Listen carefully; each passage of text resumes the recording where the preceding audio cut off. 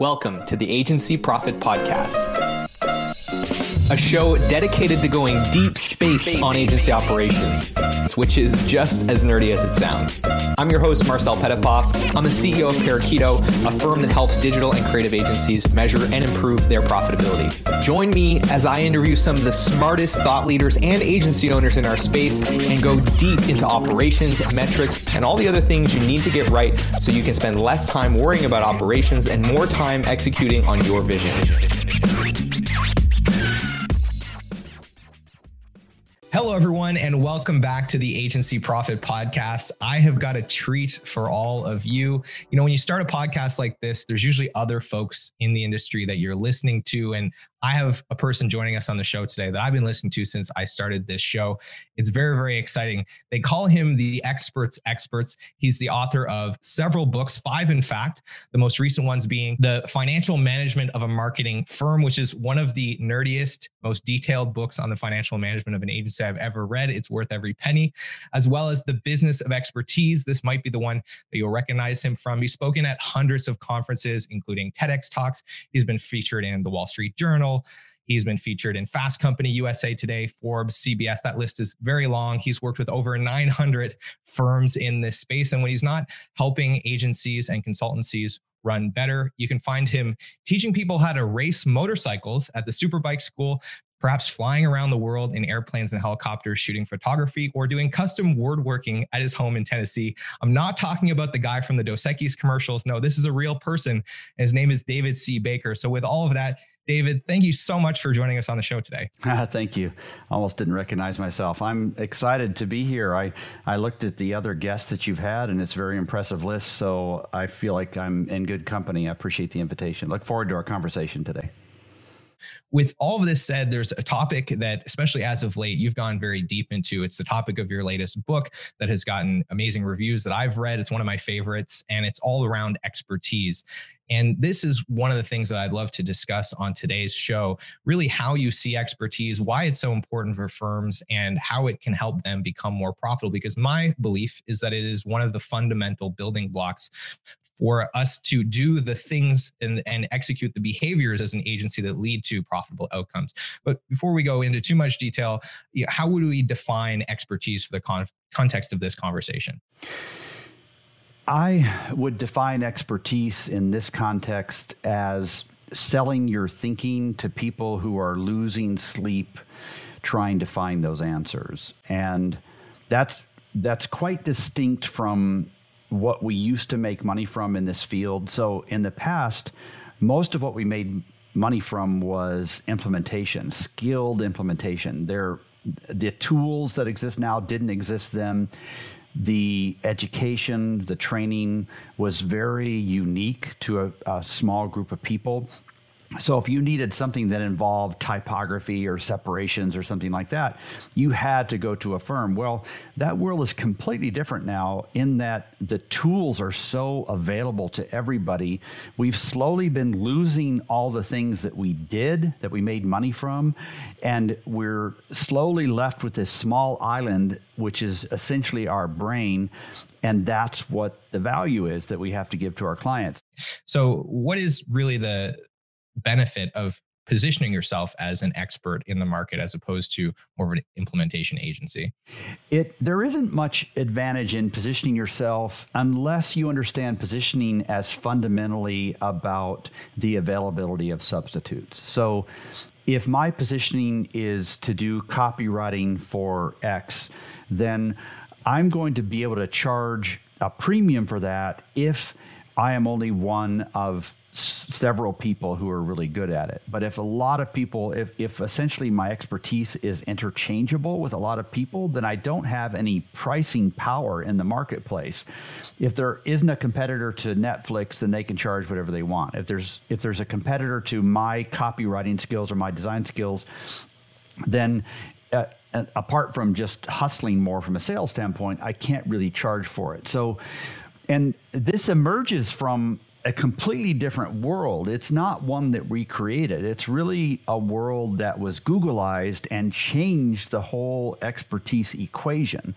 And we got trained as buyers of specialized services in that we now go to a search engine and we expect that when we need something that, first of all, we can find exactly what we need. Second, we can find it very quickly. And third, we can find it in many cases for free.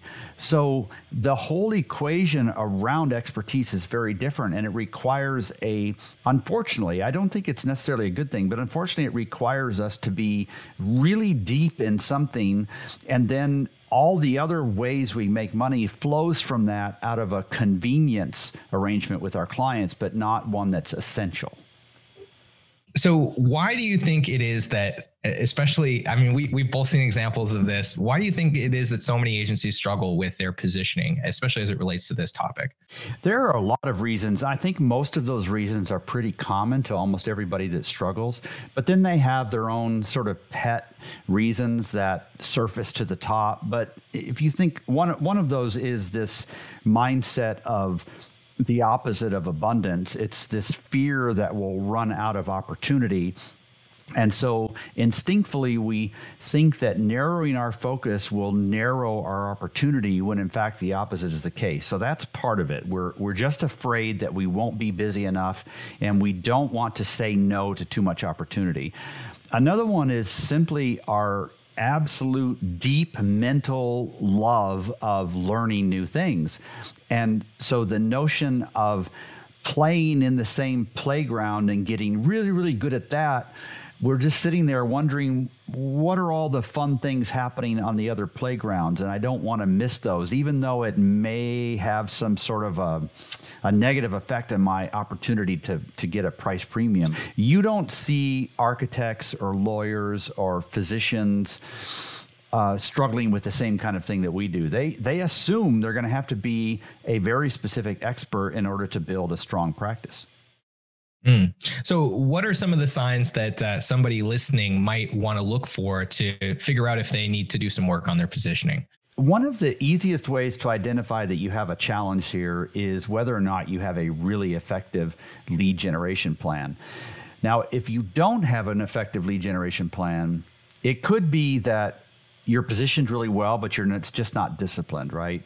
If you want to be more active and in your marketing, you're not sure how to do that, that's probably the best sign that you have a challenge there. If you're happy being passive and just doing the work that comes your way that crosses the transom without much work on your part, then you're probably not ever going to feel like you need a different positioning. What are kind of some of those fundamental steps to now taking our expertise and actually leveraging it into a position that affords us the ability to be profitable?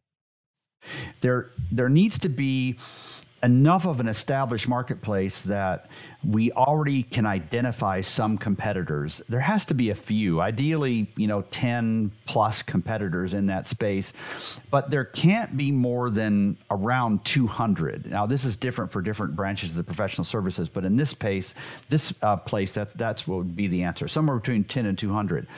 What that should yield to us is way more opportunity than we need.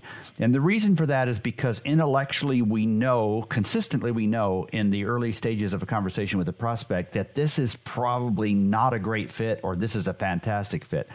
But if it's the former, if it doesn't feel like a great fit, we usually are not confident enough to say no to that work unless right next to it is a better fit that we could attack or could try to attract and work for. So there needs to be an abundance of opportunity, way more opportunity than we can handle, and that represents the gap between what we can do and the opportunity, and that tells us that we can keep saying no, and then we can keep pushing our prices higher and not be afraid of that primary thing that just freezes us. And that's when a prospect says, oh, I'm sorry, that's too much for us. We can't do that. When you look at what drags performance down at a firm, it is almost exclusively relationships with clients who keep fighting your budgets.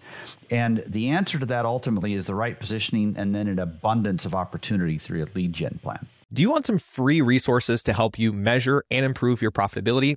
If you do, then I want to tell you about our agency profitability toolkit, which you can grab absolutely free in the show notes or by heading to parakeeto.com/toolkit. It's packed with training videos, cheat sheets, templates, and all kinds of other great resources to help you start measuring and improving the essential metrics that are going to drive better profitability in your business. And it's helped thousands of other agencies around the world do the same. So I want to encourage you to go and grab a copy of that. And if you'd rather get in the fast lane and just have our team of experts guide you through the process of measuring and improving your profitability, then I want to encourage you to apply for a consultation at parakeeto.com. And with that, I want to thank you again for tuning in. I hope you enjoy the episode, and I'll let you get back to it. Now, I want to dig into, there's some nerdy stuff here, and I know we like to get nerdy on the show. And there are a lot of folks that, traditionally when we think about utilization, we think about looking at timesheets as a way to get to that number. But unfortunately, there's a lot of people that don't have the luxury of having had tracked a lot of time for, an extended period of time, or they have been tracking time, but of course that's been a bit of a futile effort in that the data is not very reliable, it's not very complete, and so on. But you present a very interesting solution in the financial management of a marketing firm where you discuss financial timekeeping to get to a utilization rate. Now, of course, for those that want the details, we'll leave a link in the show notes to the book, and I do recommend that you go download it. But what is the high level idea of how we get to that number for those that might want to give themselves a gut check? Sure. So you multiply several numbers together. So that would be the total number of people you have, billable and unbillable, the number of hours those people are working over a set period of time, your average billable rate, even if you never talk with clients about it, even if you don't use a billable rate normally, you still have something in your head. It's usually somewhere between $160 and $200. Multiply that by the number of weeks people are working in a year, and that's somewhere in the 45, 46, and then multiply that by 60. And those things added together, and there's a free calculator on the website if you don't want to mess with that. Those things added together tell you what your potential fee revenue is, and then compare that with your actual. And so if the potential is 60% and your actual is less than that, then figure out what that percentage is, and then you have a gap. The first thing to do to fix that would be to say, all right, do I have a very qualified, efficient team put together? They just don't have enough work to do. In other words, some of them are sitting around some of the time. Well, that's a different problem to fix. But in most cases, they are usually busy, but they're not productive from a financial standpoint. And that's because you don't have the right kinds of clients that we've been talking about. So for those that may go and check out that calculator and realize, whoa, there's a gap here. And perhaps they've deduced that they need to position themselves to start commanding higher price points. Maybe there's some clients on their roster that they need to start transitioning out. What advice do you have for them on how to start thinking about executing on that strategy? I think, so this is maybe not what people expect me to say, but I would urge them to figure out how unhappy they are with that in the first place. If it's more of this intellectual curiosity or this sense of unhappiness that comes and goes, then I wouldn't mess with it. It's a very painful process to get out of your normal habits and create a higher performing firm. If the firm has a good culture and it's meeting your financial needs and you don't feel any deep compulsion to change it, then I probably wouldn't change it. But if you are consistently frustrated with your firm, then probably the first thing I would do would be to adjust positioning and then solve the lead generation problem. But there's another one, and that's a little bit painful. What's more painful, that would maybe involve adjusting some staffing. We get pretty close to the people we work for. Your listeners, my clients, they run small firms. They know everybody. It's really difficult to make some of those tough choices around staffing, but that sometimes is a part of it. There's other little things too, like maybe simplifying the service offerings you're offering clients. Your clients should consistently be buying or using most of your services most of the time. You don't want it to look like a Cheesecake Factory menu where there's this isolated thing that somebody bought 3 years ago and you feel like you have to keep staffing for it. Don't be afraid of addressing a very, very specific thing that a client needs and let them dance with other people. That's okay. You don't have to meet all of their needs. You can be satisfied with being a really amazing, defined provider that gets a premium for their service and not feel like you have to conquer the world. Part of, I think, what gets us in this challenging situation is our absolute chasing of growth all the time when it isn't all that necessary. There's no sense that a firm has to be growing bigger and bigger and bigger to be successful. It's okay to be a certain size that meets your own goals. And when you chase growth, sometimes it's very healthy growth that your employees love because there are more rungs on the career ladder. But other times that growth is not quality revenue. It's simply to chase an Inc. 5000 award. But when you look at the bottom at the end of the year, you've worked harder, you've made less money, you're drawn further away from the work that you love doing, and now you're managing people. And if you're not good at it, then stop that already. Then create a different firm. It's a dangerous trap that I'm sure we've both seen lots of folks fall into, right? Increasing the staff, increasing the overhead, and then struggling to close enough revenue to just meet those financial obligations, which leads right back to what we were discussing earlier on, right? Which is ending up with a lot of clients and a lot of work that just isn't really flowing through the organization well, isn't really serving us as much as it should be. So with that, David, thank you so much for making the time to come on the show and sharing your insights today. Thank you, Marcel. I really enjoyed being with you. Thanks for all the great questions too. My pleasure. And for those of you listening, let us know wherever you're listening to this, what you got from it, what questions you have. We'd love to hear from you. And with that, we'll see you in the next. Hey, thanks so much for tuning in to today's episode. I hope you enjoyed it. And if you've ever found yourself thinking, man, I get so much value from this podcast, I wish there was something I could do to return the favor. Well, today's your lucky day because you can leave us a review wherever you're listening to this, and it is incredibly helpful. Of course, if you haven't grabbed a free copy of the Agency Profit Toolkit, go and get that. It's got tons of free resources to help you improve your profitability. If you're looking to get in the fast lane and get help from experts to improve your profitability and measure your most important metrics, then apply for a consultation at Parakeeto.com. We'd love to chat with you and figure out how we can help. With all of that, thank you so much for being a listener, and we will see you on the next episode.